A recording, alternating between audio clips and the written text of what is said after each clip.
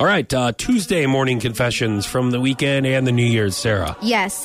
So this weekend, I actually did something I've never done, and I went to Kansas and stayed in a little cabin in the woods, and I went with a friend of mine, and he went hunting, and I went and, kind of looked around the town and got a pedicure and stopped at a little bar in Pittsburgh, and he said, okay, when the sun goes down, come back to the land and honk twice, and then I'll come out of my blind stand, or my blind, or whatever it is. Yes. Okay.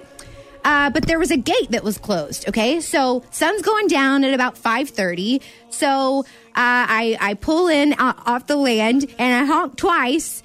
And for 15 minutes, I don't see him anywhere. And I'm like, Takes a minute, oh, no. to get all your stuff and gear. So then I honk again twice, wait another 15 minutes. I still don't see him. So I am like, oh my God, he is dead. Like, he is frozen to his blind. He's like, it was so cold. So I get the keys. I open these farm gates, I open the gates and I drive into this land with the lights on. I'm like yelling out for him. And little did I know, he was like packing all of his stuff up. I see him walking towards me with a headlamp. I jump out of the truck and I run towards him and I give him a big hug and I'm like, I thought you were dead. Well, I wasn't supposed to touch him while he had all of these hunting clothes on. And he was supposed to go hunting the next morning. So then the next morning... Do you guys understand why we don't invite women to deer camp?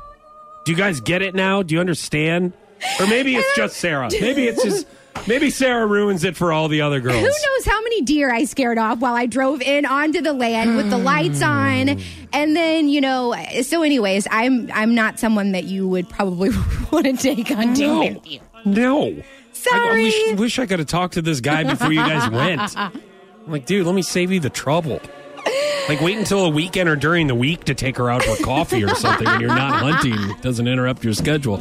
All right, my confession involves, what is mine? Oh, I don't know. What is yours? Oh, surf and turf. We were supposed to do that New Year's Eve. I got some lobster tails from me and Emily, and then I was going to cook a sirloin. Mm-hmm. Look, here's the thing. The lobster tails were really big.